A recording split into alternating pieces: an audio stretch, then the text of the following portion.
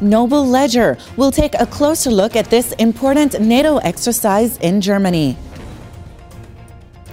Afghan agreement. General John Campbell reacts to a new deal for unity. Supporting forces. How one trucking line is keeping supplies flowing to troops. Welcome to DoD News Now. I'm Petty Officer Lori Bent.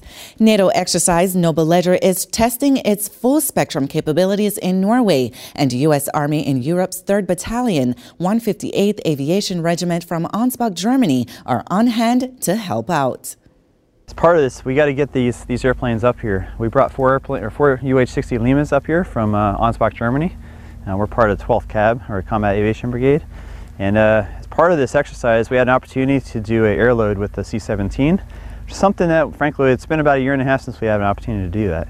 And so the hard part was trying to synchronize all the moving parts and pieces, getting the logistics in place, and being able to get our airplanes from Ansbach to Ramstein, loaded up, deployed up to Norway, and then unloaded, postured, maintenance ready, and then ready to come up and support the mission.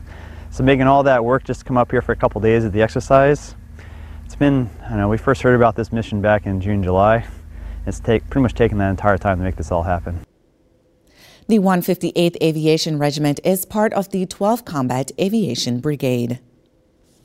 The commander of NATO and U.S. forces in Afghanistan is congratulating Afghanistan's presidential candidates on their agreement to form a government of national unity. General John Campbell called the agreement an important milestone and also praised Afghanistan's national security forces for their efforts. In a written statement, General Campbell said their achievements through 2 elections and protracted political uncertainty are enormous. Their brave and heroic actions demonstrate their dedication to a secure, stable, and unified Afghanistan. Without their efforts and sacrifice, the opportunity to conduct a peaceful political transition would not have been possible.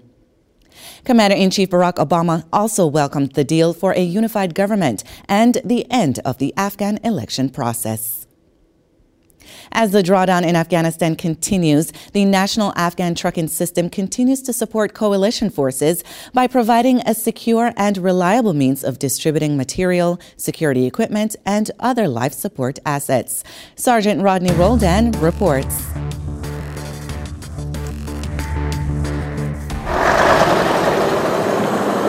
The National Afghan Trucking System provides a secure and reliable means of distributing materials throughout Afghanistan. It's really centered on a white truck or contracted truck movement. As we are starting to push MRAPs, 915s, and other Army vehicles down to support our Afghan partners here in Afghanistan, we're also obviously involved with redeployment. The contracted trucks transport various classes of equipment and supplies such as reconstruction material, security equipment, fuel, miscellaneous dry cargo, and life support assets. The National Afghan Trucking System is a key element in transporting equipment from smaller outlying FOBs in support of the new mission in Afghanistan. Reporting from Bagram Airfield, Afghanistan, I'm Sergeant Rodney Roldan. Be sure to check out the DoD Facebook page for the latest on the campaign to destroy ISIL. Watch for us also on Twitter. I'm Petty Officer Lori Bent. Keep it right here for the latest in DoD News.